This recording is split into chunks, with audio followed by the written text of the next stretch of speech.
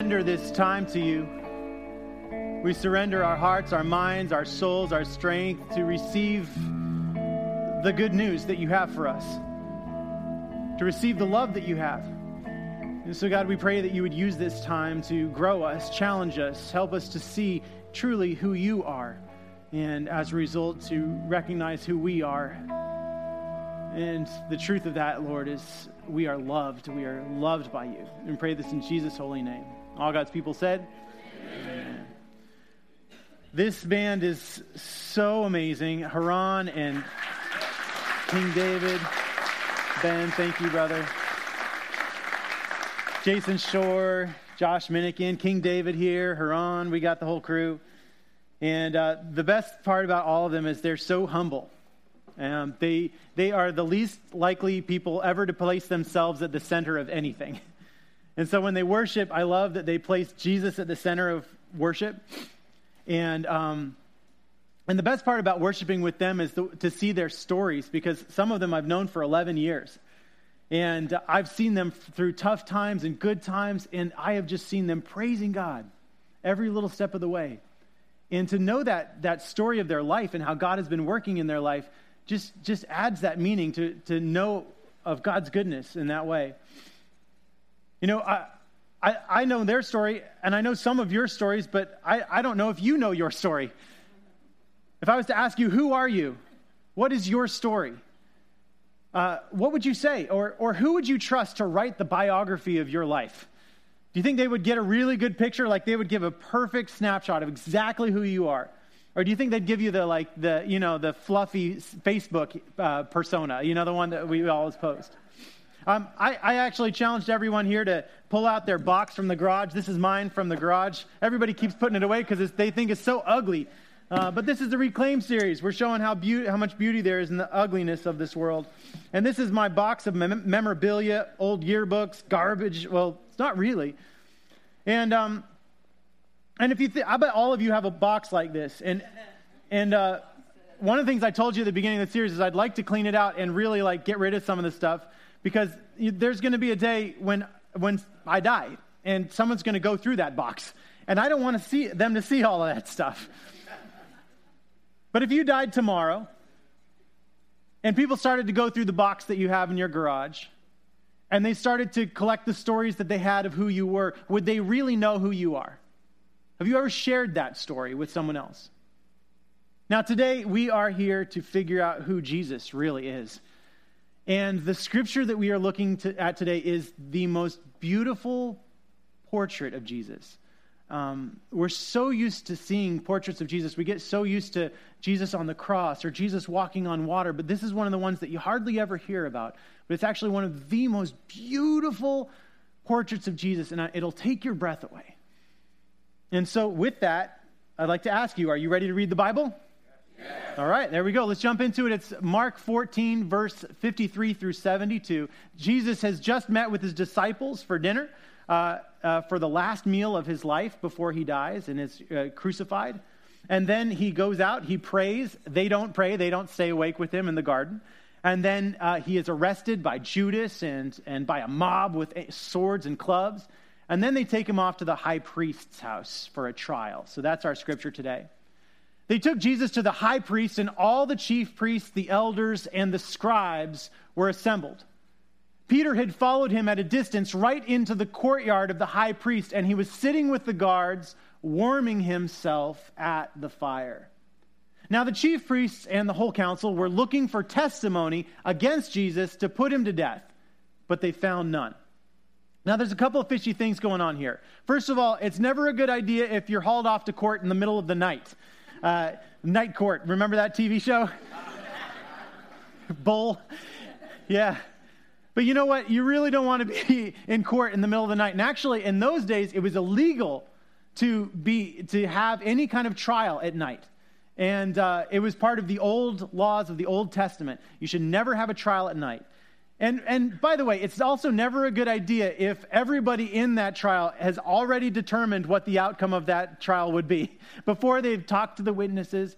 Notice the chief priests and the whole council have already determined that the outcome that they want is for Jesus to be killed, to be murdered. And then the scripture goes on. It says, for many gave false testimony against him, and their testimony did not agree. Now, if there's people giving testimony and none of the testimonies match, what happens to the defendant? Do you know? They go free. You don't get sentenced with anything if none of the testimonies match. And this is what's happening here. And actually, it's in law, you have to have at least some verifiable proof that one of the testimonies is true. And that is actually a law that goes all the way back to the Old Testament again, to God's laws for the people. You have to have at least 2 witnesses that say that exactly that same thing happened. And so here's what they said happened. It says, some stood up and gave false testimony against Jesus, and they said these words. We heard him say, I will destroy the temple that is made with hands, and in 3 days I will build another, not made with hands. But even on this point, their testimony did not agree. Now, they have their own ideas of who Jesus is. They're coming to this, but actually, look at these words. They say that Jesus said, I will destroy this temple that is made with with hands, and in 3 days I will build another not made with hands. And actually, if you didn't really know the scripture really well, you might think that is what Jesus said. Sounds kind of familiar, right? But that's not what he said. This is what Jesus really said. And that's why it's so important to know scripture. What he really said is not that he would destroy the temple. He said, destroy this temple, and I will raise it again in 3 days. And actually in scripture, it says that what Jesus was really talking about is his body, the temple of the Holy Spirit, and that would be resurrected in 3 days. Now, you can have all kinds of ideas about who Jesus is. There are a lot of people who reject who Jesus is because they don't really know who Jesus is. They have this preconceived idea of who Jesus is, and they've prejudged Jesus in their life. They said, no, I know who Jesus is, and I don't really want to have anything to do with him. And it's because they probably, I think, they don't really know the right story of who Jesus is, the real story. My mom is Scottish. She was born in Scotland. And as a result, she married not as a result of being Scottish, but she did marry my dad, you know. I think that had something to do with it. But anyways, she married my dad, and he's a California guy, and he brought her here. And so she's an immigrant. My mom is an immigrant. And when she came here, she noticed that everybody is kind of like oohing and aahing over presidents, president. And, president of America is not really a big deal to her because her president would be the prime minister of Great Britain, right? And so one time when my dad was a pastor in Salt Lake City, there was a day when the ex-president Gerald Ford, do you know raise your hand if you know who Gerald Ford is. Yeah, okay. So raise your hand if you actually know Gerald Ford. I'm just curious. Anybody? I don't want to talk to you afterward. Anyway, so my mom, she was not that, okay, so what was happening is Gerald Ford was visiting the church. The ex-president Gerald Ford, he was coming to like a potluck. And my mom, everybody was so excited. Oh, Gerald Ford's coming. It's such a big deal. And she just really won't have any of that. Her idea of she just thinks famous people, whatever. It's not a big deal. I mean, the only person that she might think is cool is Bono, right? But that's because she's Scottish. It's almost Scottish. She's Irish. So, close. Not really. Sorry, all of Great Britain. So this is what happens. She goes to this dinner and she decides, I am not hanging out with Gerald Ford. I know I'm the pastor's wife, but I'd rather just hang out over here. I don't want to be at the center of attention. And so she just goes over, she just decides she's going to talk to this old guy just hanging out in the corner of the room. She talks to him for like 20 minutes. And then she just says, oh man, I just love this guy over here. And she says, what's his name? And they go, that's Gerald Ford. Oh, well, there you go. See, Gerald Ford was actually famous for being this really unassuming president. He was just the normal president, and he really wasn't all about placing himself at the center of attention. And neither was my mom, and that's why I love that story. It was all about humility. It was all about us. It was all about just not being at the center of everything. And this is a confusing thing for the people who are putting Jesus on trial, because there's a lot of people who were jealous of Jesus. The scripture says that they were jealous, the chief priests were jealous of Jesus. And the reason they were jealous of Jesus is because who was starting to be at the center of the attention of Jerusalem? Jesus. And they were so used to being at the center of attention, and they didn't have it any longer. And so they were losing that. And this is what happens. The scripture says, then the high priest stood up before them. There's no testimony against Jesus that works. And he stood up before them and he asked Jesus, he said, have you no answer? What is it that they testify against you? But it says Jesus was silent and did not answer. You know, pleading the fifth, right?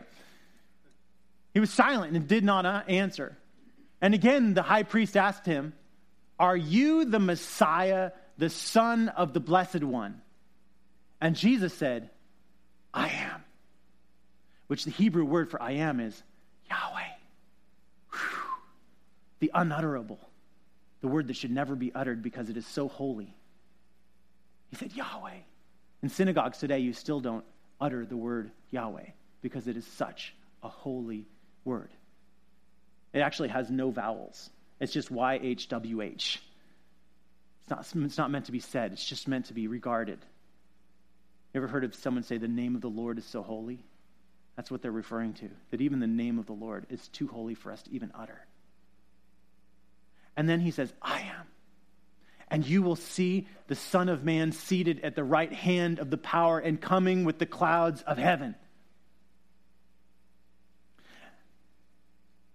And then the scripture says the high priest tore his clothes. Now the Old Testament also says that you should never tear your clothes, because what would it do if someone was tearing their clothes? I mean, think about, it's putting yourself at the center of attention, isn't it? Right there at the center, tearing your clothes, pulling your hair out. So this high priest tears his clothes and he says, why do we still need witnesses? That's never a good thing if there's a trial, by the way. So if the judge says, why do we need witnesses? Who cares about evidence? Truth, well, who cares? You have heard his blasphemy. What is your decision?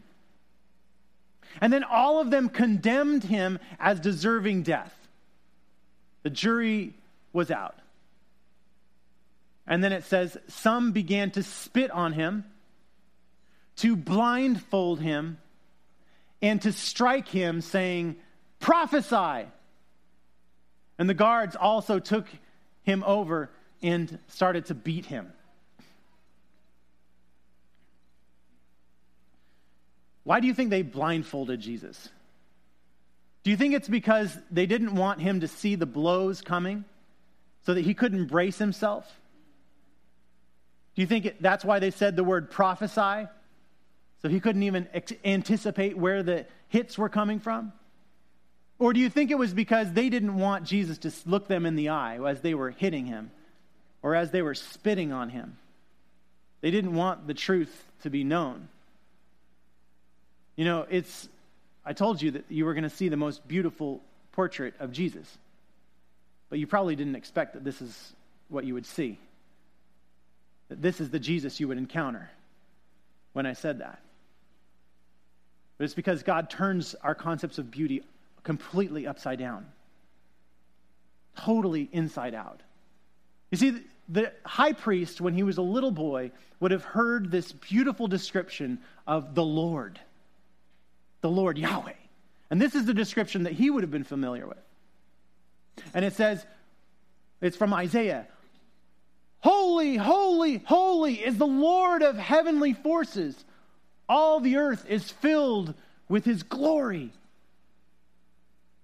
And Daniel in a vision receives the same thing. Holy, holy, holy is the Lord of heavenly forces.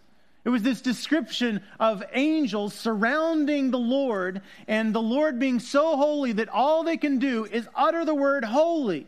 And they have to shield their eyes with these crazy wings that they have, and the images of them just shouting in heaven, holy, because that's all they can do, because they're encountering something of so much beauty. And the high priest could not by any means figure out how the Jesus that he was encountering there could be any way equated with the Lord Yahweh, that the angels would be yelling, holy, holy, holy. And so he tears his clothes, so they all yell, this could not be the Messiah. You're a raving lunatic. You could not be the one. No way. And so then they blindfold Jesus, and they start to beat him, and they start to spit on him, and start to yell, prophesy, prophesy. Now listen to what happens with Peter, Jesus' best friend. While Peter was below in the courtyard, one of the servant girls of the high priest came by. And when she saw Peter warming himself, she stared at him. Can you imagine her glare? She started to just stare at Peter. And she said, "You also were with Jesus, the man from Nazareth." Can you imagine what he started to feel like? But he denied it, saying, "I don't know or understand what you are talking about." And then he went out into the forecourt, and then the rooster crowed. And then the servant girl, on seeing him, began again to say to all the bystanders, she starts to spread the word, "This man is one of them." But again, he denied it. Then, after a little while, the bystanders started to talk to Peter. And they started to say, "Certainly you are one of them, for you are a Galilean, and no one else here is." But he began to curse and swear. And he swore an oath, saying, "I do not know this man who you are talking about." At that moment, the rooster crowed for the second time. And then Peter remembered that Jesus had said to him, "Before the rooster crows twice, you will deny me 3 times." And when Peter remembered that, he broke down and wept. And you have this image of Peter, Jesus' best friend, saying, "I have no knowledge of who this is." Someone who could have given a truthful testimony about the whole of Jesus' life. But then as he does this, he breaks down, he falls on his knees, and he starts sobbing in crocodile tears and heaving and crying. He's a completely broken human being. And as Peter is on his knees, he might have looked over at Jesus, who was then probably on his knees as well, blindfolded, bleeding, and covered in sweat. And remembering Jesus, all of the truth that Jesus had told him along the way, that the chief priests and the elders and the scribes will bring charges against me, that you will deny me 3 times. And then also remembering that Jesus said, I am the Son of God, and I will come seated at the right hand of the power, coming on the clouds. And Peter at that moment probably looked across and saw Jesus in all of his beauty. Probably started to say the words to himself under his breath, "Holy, holy, holy, holy." There's one thing to deny Jesus, but if you really want to acknowledge Jesus, the way to do it is the way Jesus did it, is to serve others. See, Jesus demonstrated that the greatest power in the universe, the greatest power that ever could exist, is the power to serve others and to love others. It's the power to stoop down on the ground and to be willing to endure whatever it takes in order to conquer the barriers of darkness and fear and violence and untruth, and even to conquer death itself. See, people like to think that the crucifixion started when someone nailed that first nail into the hand of Jesus. But that was just part of the crucifixion. The crucifixion actually began, the gears started turning in the crucifixion long before that. Actually, even when Jesus was on trial and he was blindfolded, his wounds started there. But actually, the day he was born, there was people that were out hunting him. They were sent to try to kill the little baby that would be king. And so he had to travel away with his family to Egypt and live in a foreign country until that king was dead, and then he could return. And the rest of his life, can you imagine a little boy knowing that there were people out there trying to kill him, wanting to kill him? Ever since he was a little boy, all through his life, he was hunted and hunted and hunted. So the crucifixion began the very day that he was born. So Jesus met with his disciples earlier that night. His disciples had started to realize that life is not about them. They started to discover that true life is received when it's all about Jesus. Because Jesus is all about us. We got to leave that love up to Jesus and up to God and up to others. And that their true story would be found in Jesus. And so Jesus met them at the table that night before his trial, before his crucifixion, and before his burial. And he said, "This is my body. This is my body. And my body is broken, completely broken for you. Take and eat and do this in remembrance of me." And then after the supper, Jesus said, "This is my blood." And the word in Hebrew for blood is the same word for life. Jesus was saying, "This is my life, poured out for you, shed for the forgiveness of your sins, to give you new life, away from the darkness, away from the pain, away from the hurt, to redeem and reclaim your story. Take and drink." And he said, "Drink ye all of it, and do this in remembrance of me." For as often as we eat of this bread and drink of this cup, we proclaim Jesus' death, but not just his death, but his saving death, his resurrection, and his promise for all of us. It's not just that he will be seated on the clouds, coming on the clouds, seated at the right hand of the power, but that he welcomes us into that embrace and into that relationship. Let us pray. Lord Jesus, bless this food, bless this feast to our bodies. Help us to receive the love that you have and to recognize that our true stories are found in your story. Help us to become your servants, filled up so that we might pour out your love for others around us, so that we would live our lives in recognition of all of your holiness, and that we would seek that in our own lives by emulating the love that you gave to us. So God, we thank you for these gifts, for this food that will nourish our hearts, and for the spirit that you give us that nourishes our soul. So we pray the prayer that you taught your disciples, saying, "Our Father, who art in heaven, hallowed be thy name. Thy kingdom come, thy will be done, on earth as it is in heaven. Give us this day our daily bread, and forgive us our debts, as we forgive our debtors.